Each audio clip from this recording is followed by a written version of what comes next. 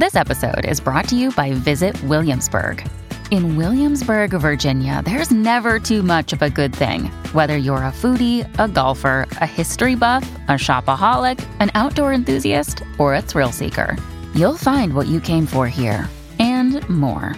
So ask yourself, what is it you want? Discover Williamsburg and plan your trip at visitwilliamsburg.com. Mom deserves the best, and there's no better place to shop for Mother's Day than Whole Foods Market. They're your destination for unbeatable savings, from premium gifts to show-stopping flowers and irresistible desserts. Start by saving 33% with Prime on all body care and candles. Then get a 15-stem bunch of tulips for just $9.99 each with Prime. Round out Mom's menu with festive rosé, irresistible berry chantilly cake, and more special treats. Come celebrate Mother's Day at Whole Foods Market. Hey, it's Ryan Reynolds, and I'm here with Keith, co-star of my upcoming film, If, only in theaters May 17th. Do you want to tell people the big news? All right, I'll do it. Sign up now and you'll get unlimited for $15 a month and 6 months of Paramount Plus Essential Plan on us. MintMobile.com/switch. Upfront payment of $45 equivalent to $15 per month. Unlimited over 40 gigabytes per month. Face lower speeds. Videos at 480p. Active Mint customers by 531.24 get 6 months of Paramount Plus Essential Plan. Auto renews after 6 months. Offer ends May 31st, 2024. Separate Paramount Plus registration required. Terms and conditions apply if rated PG. Welcome to the New Books Network. Hello, everyone, and welcome back to New Books in Gender Studies, a podcast on the New Books Network. I'm Yana Byers, your host, and we're here today with Courtney Adams-Wooten, assistant professor in the Department of English at George Mason University in Fairfax, Virginia, to talk about her new book, Childfree and Happy, Transforming the Rhetoric of Women's Reproductive Choices, out this year, 2023, with Utah State University Press. Hi, Courtney. How you doing? Hi, it's good to be here with you. My morning, your afternoon. Your morning, yeah. No, it's great. How's your summer coming through? Yeah, it's going well. I am having to put together my tenure packet for this fall, so that has kept me busy. But I've managed to get away for a few weeks too, so that's been a nice break. Actually, it was kind of your way. Me and my husband were in Ireland a few weeks ago, so we were enjoying the cruel weather. Ireland, it's funny because Ireland is that good, right? The weather was beautiful. It was in the 60s the whole time. Yeah, the people are that nice. Like, it's Ireland, actually all it's cracked up to be. It's ridiculous. Very nice. Yeah. Summers usually just mean dedicated research time, and it's so important to get away and recharge. Good for you. Yeah, thanks. Yeah, I think it's important too. Let the subconscious do some work for a little bit. It does a lot of stuff on its own.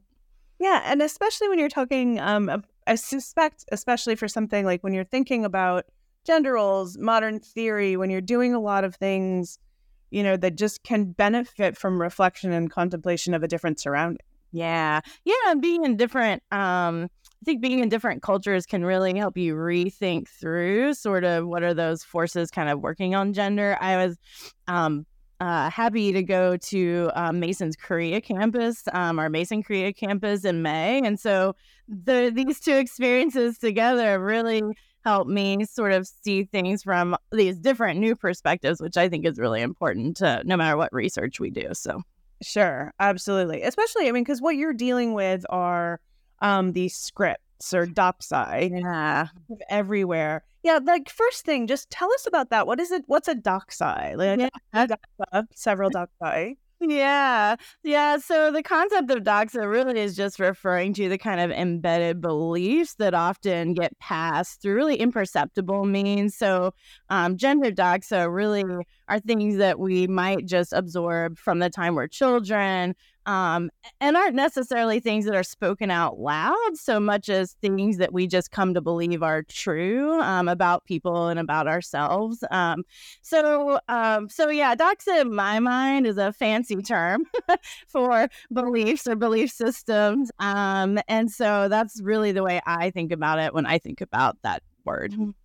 Right. And these and the idea that they may not be specifically said to you. At some point your mother may have said, you'll be happier if you have children, but that's not the main. Yeah. One of the things I think for me and for a lot of the other women I interviewed in my book is that a lot of us grew up thinking we would have kids one day. And it wasn't like someone had when we were 3 or 4 or 5 said, you're going to have kids one day. But it was just sort of the assumption, the belief was there that, you were a woman and that was what you were going to do eventually was have children. And so, yeah, I think that's a good example of the way doxa works. It could be something spoken out loud when you voice not wanting to have kids and someone then says to you, oh, well, that seems very strange.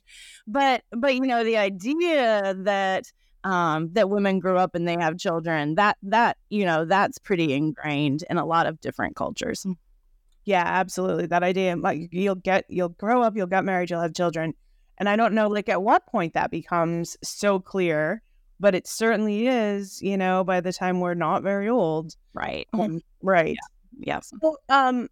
So, like, what are the ones that we learn about reproduction and motherhood in particular? Like, what do we know? What's that? You'll grow up and have children, I think is probably... Yeah, you'll grow up and have children, I think is a really big one. I didn't explore this in my project, but one of the ones some of my interviewees talked about was that there was a series of steps, and one of those steps is you get married and then you have children. Because I do think there are different kinds of stigmas around people who don't get married and have kids, people who have kids at earlier or later points than society says someone is supposed to, quote unquote. So I think those are there. I think with women, some of the underlying beliefs are really tied into, patriarchal systems that are kind of impact everyone's lives. And I think some of those are this kind of idea that women are naturally, quote unquote, their bodies are naturally made to have children, and therefore that is the thing that they should do eventually. And I think that's a really persistent one that we see in all kinds of discussion about reproductive rights and laws, is this idea that women's bodies are bodies made to have children. And so I think that idea is a really persistent one, alongside just this idea that women are caretakers naturally, and that the best form of caretaking that women can express is taking care of their own children. Yeah, right. Okay. And so we talked about how maybe someone says it to you, but what are the other places where these ideas kind of can be transmitted? Like, what do I look for? What else? Yeah. Yeah. I mean, there are a lot of places I feel like once you start, your brain becomes attuned to sort of, it's kind of like when you get a new car and suddenly you see all the other new cars that are like your new car. So I think the ideas come across really clearly in a lot of television shows and a lot of movies. Some of my interviewees talked about TV shows, like one of them mentioned Bones in particular, where the plot line sometimes will be that there is a main woman actress. She is happy and fine and everything's fine. She seems happy without children. And then she has a kid and suddenly that's, she has an about face, and she suddenly really wants to have children. And it might be that she's met a particular person that she wants to have children with. But there'll be this sort of really quick, rapid switch between, oh no, I'm happy and I'm fine without children, to, oh no, I really want to have a kid. And so some of my interviewees pointed to that as a kind of disappointing plot structure, where the woman has really quickly changed her mind, which isn't something I think the women who I talked about, or many women, think would happen really quickly, is this decision to suddenly, either I want kids or I don't, and then to suddenly, switch in the other direction. I think the other thing a lot of my interviewees pointed out is that so often women characters, adult women characters in television shows and movies have children or want to have children, or there's a lot of stigma placed on women. So like the career woman is sort of a stereotype of a woman who doesn't want kids, because we've got to figure out what is this woman's deal if she doesn't want to have kids. And so you can see that kind of those plot devices or those stereotypes getting overlaid in a lot of TV shows and movies. Yeah. I was thinking about this when while reading the book, I started noticing other places, and I was thinking about the sheer number of ads that anything adulthood that I see on television, where people own homes, people are happy, people have cars, like anything that signifies adulthood, children are part of that package. Yeah. Yeah. It reminds me too of the car commercials, where a middle class family, like the father's gotten the mom a car for Christmas, but there's always kids, waiting there. It's like an SUV or it's a minivan, and there's kids there waiting for the mom to kind of whisk them away wherever they're going to go. So, yeah, I think you can see it a lot of different places. This idea that adult womanhood is tied to motherhood. Yeah. And really quickly before we let's get this little bit of business out of the way, your study in particular, can you tell me just quickly about your methods and source base? I know it's the least interesting part. No, of course. So in my project, I really think about Sarah Ahmed's idea of gendered happiness scripts as a way to think about what are the reproductive scripts or belief systems that have been built up around women having children. And what does it mean when adult women say, I don't want to have children, because that's really going against the gendered happiness scripts that are embedded in so many cultures. So my methods then, I ended up interviewing 34 women, mostly from the United States, Canada, and the UK, about their experiences being child-free. And a lot of my questions really revolved around the kinds of interactions they'd had with other people. So it wasn't a sociological study so much as an interest in what are the kinds of ways of speaking about reproduction and speaking about gendered happiness scripts that kind of show up when women are interacting with other people. Right. So the script stories, I was thinking, that we hear, that we tell ourselves, that we tell others, like, right? That the way we talk to one another and talk about it. Yeah. And I think for those interviewees, some of it too is how do you make legible this choice not to have children, and then how do you talk about it to other people who may not understand your perspective at all? And I think some of that is the stories, but also how do those stories potentially reshape other people's perceptions of the options that women have in front of them about the reproductive choices they might want to make. Yeah, so women are interacting with these unwritten kind of expectations, right? Decision process, and then exploring that and passing that on. Right. Yeah, and having to make really strategic choices sometimes about who am I interacting with? How do I want to try to pass on these stories? What stories am I willing to tell? Whether that's for my own comfort level, whether I think that's a story that someone will actually listen to or not. So yeah, there's a lot of strategic choice making that happens, as women are figuring out how do I pass on these stories and who am I passing them on to? Right. Which certainly women who have children have to do as well, because God knows women can't do. Oh, yes. Yeah. But yeah.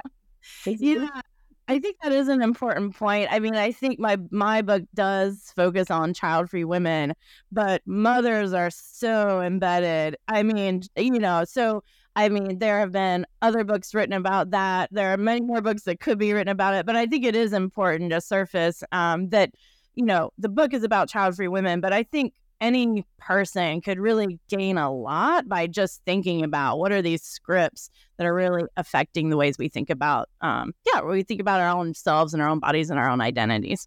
Yeah, absolutely. I just saw Barbie. Yeah.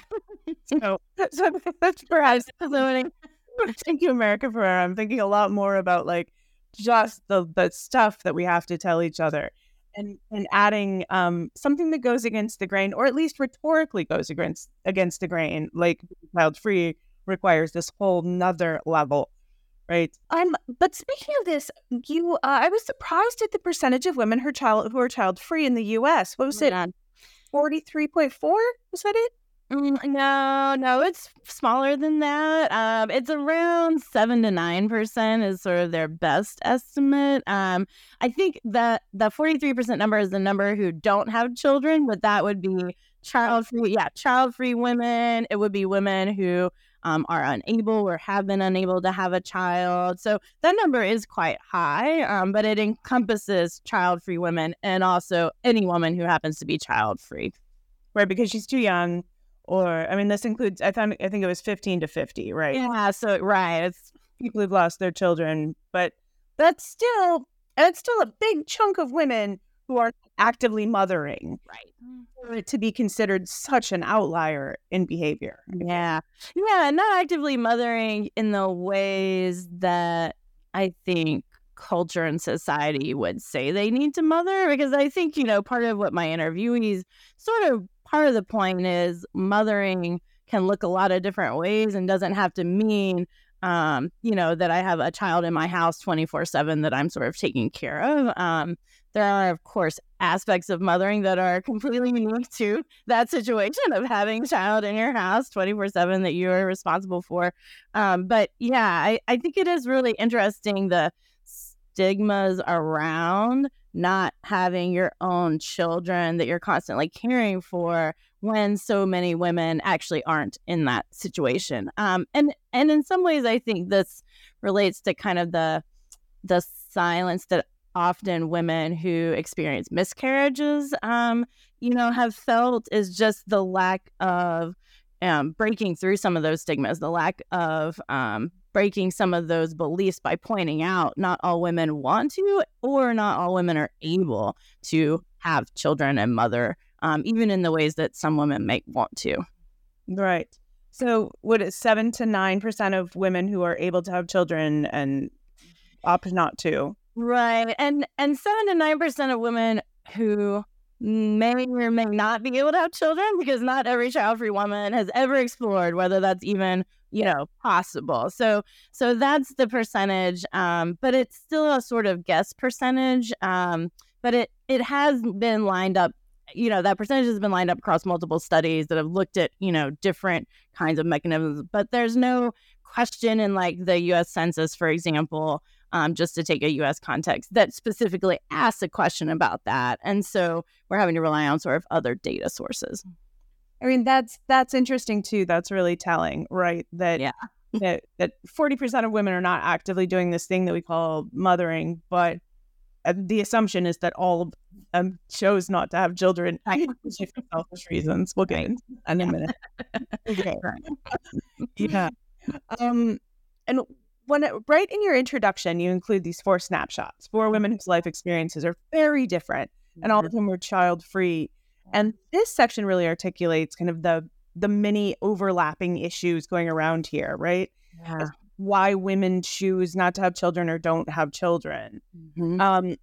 And what kind of generalizations can you make here? I know they are that, like, about the things that make women, that influence the decision women might have, or how women have.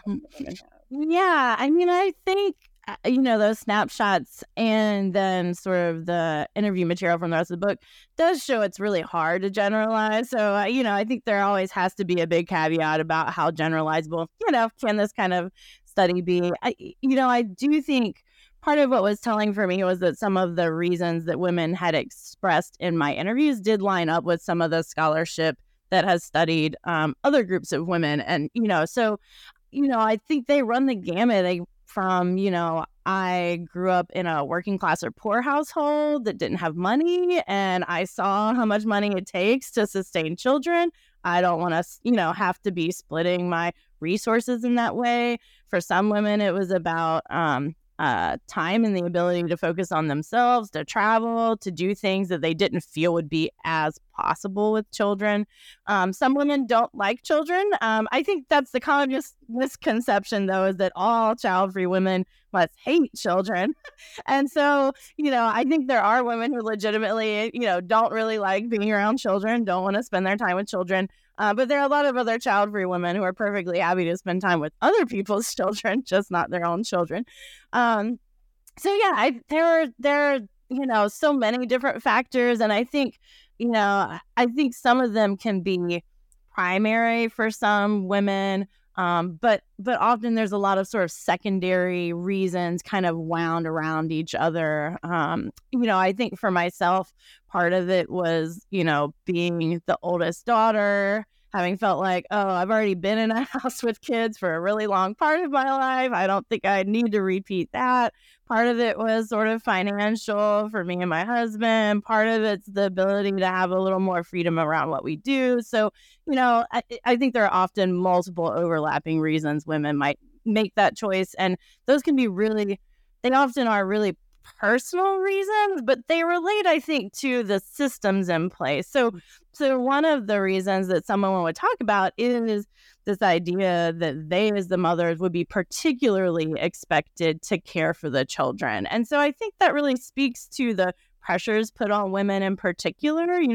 Men as fathers often don't experience the same amount of pressure to always be there for their children, to always be putting their children first. And I think there was a clear recognition from quite a few of my interviewees that was a lot of pressure, and that would be a lot for them to feel that they had to carry. Yeah, and you address the idea that like women are, with this argument, the script that women are inherently caregivers, right? Yeah. Mothers. Which is everywhere. Yeah. Right. Yeah. Can't get away from it. And, and these are the functions women also are inclined to do at work and in all the other ways of life, right? Yeah. Yeah. That one is really difficult, and I think even in writing the book, it gave me some self-reflexive moments like, oh, like, how am I still carrying some of that around with me? I think that expectation is there for all women and to grapple with and to really be trying to figure out like what is the kind of care expectations being put on me and by who, and how am I thinking through that? How am I thinking about my own life as an important part of making decisions about the kind of care work I do? Yeah, just as a female faculty member, right? The number of our male colleagues do not have girls plopping down in their office to tell them they're pregnant. Yeah. It's going to happen to our male colleagues. And yep. Of course, I don't even have to ask why it is that you're coming to me with that book. This is it, right? So like all these care expectations. But I think there's something that you point out through here repeatedly is that there's these systemic ideas about normalcy, right, that are just outdated. Yep. And so it's women are going to be primary caregivers. Well, that's based on an idea that they'll have time to do that or whatever, right? Yeah. And I think we can feel a lot of growing pains. And I think another important point is that, things have changed, albeit, maybe more slowly than we might hope. But I also think, as part of my book points out, that there are some women who have always been expected to sort of juggle these things. And they're just women, groups of women who I think historically haven't been studied, who haven't been highlighted, women of color, poor women. They've been working. They've been working for a really long time. They've been trying to juggle motherhood and care expectations for family members with work. And so I think, we've seen particular growing pains in the last, 50, 60, 70 years as more women have entered the workforce and as, more women have sort of shifted around. What does it mean to work? What does it mean to mother? And so I think, that maybe has been a long time coming because there have been groups of women who have already been doing that for much longer periods of time. But the systemic, I think in the United States, it's been an interesting time. We feel like maybe there's been a 2 steps forward, 10 steps back sort of scenario happening.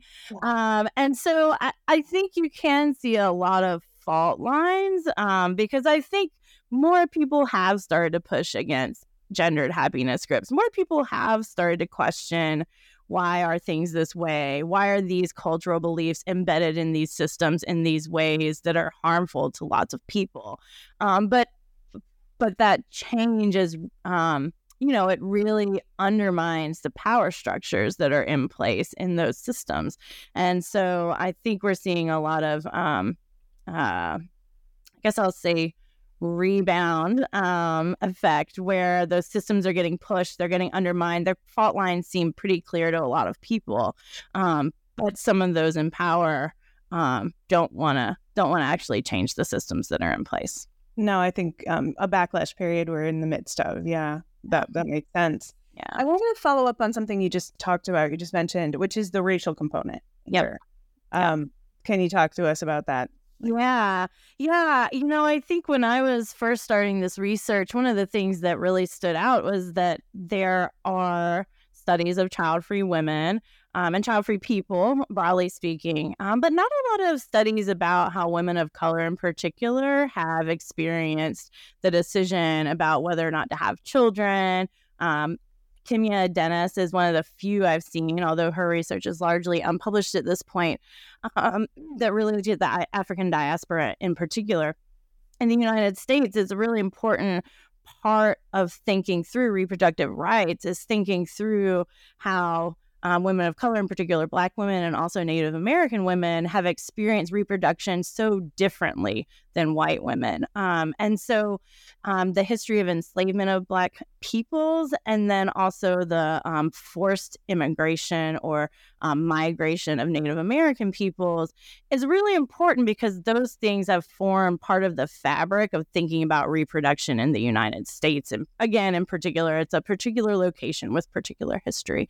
And so my study, it's not solely focused on the experiences of women of color, but I was fortunate enough to interview several women of color, several Black women, a Latina woman, an Asian American woman. And it was really important to me to try to highlight how that history of reproduction that has operated differently for white women and women of color really does rebound in important ways into the contemporary decisions that women are making. And so a couple of my interviewees talked about how knowing that they would bring a child into a world that is racist, where that child is going to be discriminated against, where something tragic and terrible could happen to that child, really did influence the decisions they were making. And that's a whole other layer of complexity of history that women of color really have to grapple with that's different from white women. Mm-hmm. And I think, another really high percentage of women who choose child-free existence have a lot of privilege. There's a lot of privilege there in being able to not have kids. Yeah. And I think that is another important point. I mean, I think it's been highlighted in the United States by the ways that abortion laws have been changing across different states, and thinking about who even has the means to travel elsewhere if they need to get an abortion. So there's a lot of privilege encased in who's able to make a decision that they aren't going to have children. And it's also presuming that someone has resources, and it's also presuming they've grown up in a particular kind of environment that has in some ways, I think, protected them a bit to the point that they've reached adulthood and can now make decisions about reproduction. And I think that's not the same across different communities. And I think that's really important, is that there's privilege in being able to say, I don't want kids, and to be able to take the measures to not have kids. Yeah. To even imagine being able to choose that, being able to have that kind of control over your body, a lot of people can't even imagine that. Yeah. Interesting. But and then these are likely the same people who are going to be punished societally for all of the ways they're mothering poorly. I don't really delve into that, but there have been other scholars who have studied like underage pregnancy and teenage motherhood, and there are all kinds of stigmas put on women for whatever choices they are making, or whatever even the life things that have happened to them, whether they're choices or not. We get there's a lot of expectation and blame, and so much for women who are child free. There's is so much of like the discussion about why. There's such a conversation. why you're child free is if some of these are okay reasons and some of them are not. Yeah. Right. Yeah. I talk about that.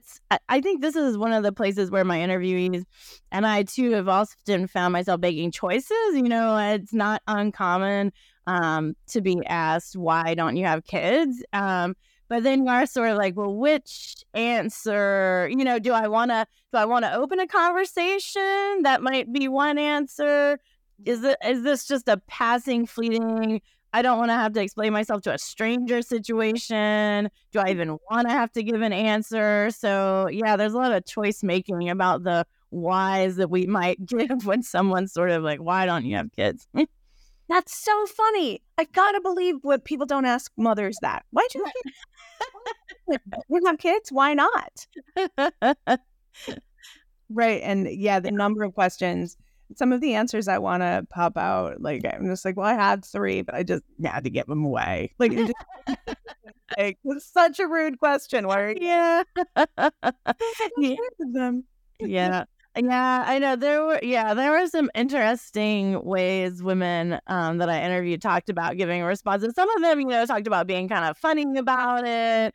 Some of them, a couple of them, I think one had a friend who would, sort of say something kind of rude about it just so people would just leave her alone after that. So, yeah.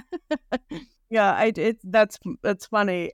Which tends to, I think, work into an identity, or at least identity might be too strong a word, although maybe like the idea of integrating being child free into your being to such a degree that it can become an identity. Right? Yeah, I talk about that near the end. I think in the book I talk about being at a conference and there was a younger woman there who was sort of had taken on this child free identity already. She was young and she was so smart. She was thinking through like, but now that I've said I'm child free, I don't want to look like one day I've changed my mind, like everyone is saying that I will, And so I think there is a kind of, there is a little bit of a trap there, I think, in thinking that once you've said something, you could never change your mind. I think the assumption that women who choose not to have children and have said that to someone will change their mind is harmful. But, there is a lot wrapped around the idea that child-free becomes an identity that you couldn't possibly later change your mind about. And I think that can be really damaging. I think a lot of the women I interviewed, kind of near the end, I had asked them, what kinds of advice would you have for other women? And that's where I surfaced. So this idea, like, don't get too trapped by what other people are saying. Try to think through for yourself what you want. And the women I interviewed weren't like, women should be child free and why, it was like, be thoughtful, take time with yourself to really think through it and figure it out. And a couple did say, it should be okay if you change your mind. It shouldn't have to be this giant baggage-laden decision, because it's about your life, and what you want in your life. No, and you certainly shouldn't have to feel the weight of every other child-free. Right. Yeah, that's right. Yeah, exactly. That's hard. Especially since we know that so few, the decision around childbearing is really important, but a lot of that, what happens around childbearing is not a matter of choice. Yeah. And it's hard. I think it's hard to know what choices you'll make until you're sort of in a situation, and I think child-free women, I think they try to be really careful about the decisions they make because it's so important. Just like anyone else is making careful, I think if someone is able to make a choice about reproduction, then I think they are careful about that choice. But I think it's hard to know until you're in a situation, what's the actual choice in that particular situation that might get made. And I can't remember the name of the scholar. There's a scholar though who'd written a really interesting article about women who had been child-free and then changed their minds and decided to have kids, and the kind of juggling they then did to try to talk to the people around them about how they would be good mothers, despite the fact that they had said they were child-free at one point. So then there's this whole other sort of, oh no, now I've got to prove that I will be a good mom because in the past I've said I really didn't want to be a mom. Sometimes it just seems like no matter the reproductive choice that's getting made, there's women just always in the hot seat having to explain themselves to other people in ways that are very invasive sometimes, really intrusive. Yeah, really intrusive. And questions that just, you shouldn't have to answer. But how many times does someone ask you why you don't have kids? Right. I won't. I simply can't. No, Yeah. All right. I'm curious about the response you get when people just, you meet someone at a cocktail party and they ask what you're working on. How does that go? What does that look like? How does that go? So it depends on the room I'm in. If I'm with other scholars, I think one of the things a couple of my interviewees pointed out is that child-free women or women who don't have children for whatever reason that might be, is not completely unusual in academia per se. And so in those kinds of rooms, I feel like there is more of a scholarly interest in it. When I'm out and about, though, in the real world and talking with, non-academic folks, there's actually usually quite a bit of interest, I think, because at this point, I think lots of people know people who have chosen not to have kids. And so I think it's become a more commonplace that, someone will at least know someone who's chosen not to have kids, at least in some communities maybe not. And so there's usually a lot of interest, although there was a friend and they had taken the book on a plane and they were like, I don't know, like what kinds of reactions am I going to get from other people just because I'm reading this book, even though they were a parent. So I think it is the kind of topic where people can have strong reactions. When I've been, even pre this, I can just remember a couple of times just being like at a bar and getting asked like, oh, me and my husband getting asked like, oh, do you have kids? And I'm like, no. And just hearing the like, oh, you will one day. And it's like, no, So I've had plenty of experiences like that of my own. But, I think one of the things that's happened that's interesting and has happened for some of my interviewees is the older I get, the fewer kinds of interrogations I get about it. Maybe people are sensing that I think one of my interviews said maybe they're sensing like the biological clock is just ticking down to the end and there's no time.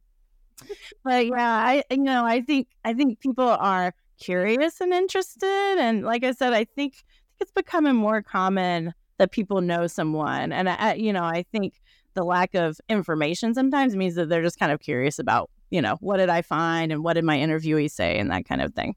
Yeah, absolutely. And I don't know. I mean, we're in a point, right? Another one of the tropes that you run across all the time is the idea that biology is destiny. Women were meant to be baby makers, right? Like, this way, as if we could do it by ourselves.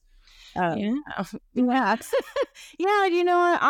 Sarah Ahmed, she's speaking really from a queer perspective too, and I often sort of think about all of the kinds of conversations that are happening about reproduction for queer people as well, because those are really different kinds of conversations and a whole different, sets of baggage being laid on different groups of people. Yeah, there's a lot of tie-ins in my mind. I'm thinking about Jack Halberstam and queer failure, and about how reproduction, like fundamentally, reproduction is reproduction. There's a lot of like interesting places that this work is making me like. Your work is interesting, and it ties in with a lot of interesting other work about how we just need how the stories we tell about what is normative and how limiting that is just really don't fit. Yeah. And the idea of normal, it's so predicated on particular people's bodies and particular people. And again, I do think we're at a moment where people are really trying to push against that idea of normal. But, as we were talking about earlier, that presents a backlash then, because when things shift around and, normal doesn't exist in that way. I think people in power are people who have been used to being normal, the norm, seen as the norm. I think that creates a lot of anger and anxiety when you're trying to shift around, who's seen as normal, what's seen as normal. Yeah. And I mean, we have the choice of kind of giving up on normal and making a life feel better. Right. Or we could cling tighter to normal and I have the privilege of choosing to. Yes. Yeah. Well, we can see which way we're going right now. But I think this might be an inflection point. But I'm an historian. Maybe everyone thinks they live at an inflection. Well, I think for some of the women I interviewed, I think they felt like we were sort of at an inflection point, at least with this particular stigma around being child-free. I think they felt like there was, there are more people who are more visibly choosing not to have children. And there have been, a few celebrities who have said, I'm child-free. And I think some of my interviewees felt like it's coming into a moment where being child-free is at least something we're talking about and recognizing, and child-free people are recognizing, oh, there are other child-free people too. It's not just me and my community. It's lots of people in different communities. Right. Excellent. So I've taken up quite a bit of your time already. So I've just got my one more question, which is, what are you working on now? Yeah, so it's funny. So I have kind of a dual life as a scholar. So my Childfree and Happy book is sort of in my life as a feminist rhetorical scholar. I also direct a writing program at George Mason, and so a lot of my scholarship is actually about directing writing programs and writing program pedagogy. So my next project is actually about academics who run writing programs at really big institutions and the kinds of challenges and opportunities that brings. So it's quite a different project, but related to the work that I do in a different kind of way. Sure. Probably similar methodology. Yeah, it is similar methodology. I've been interviewing. I've gathered some job descriptions and that kind of thing. So, it'll be maybe even a little more mixed methods than this project was, but it is similar in the interviewing aspect and talking with folks about their experiences. That's very cool. All right. Hey, thank you so much for your taking time to talk to me. It's been lovely, and I hope you have a great day. Thanks. I appreciate it. It was great talking with you.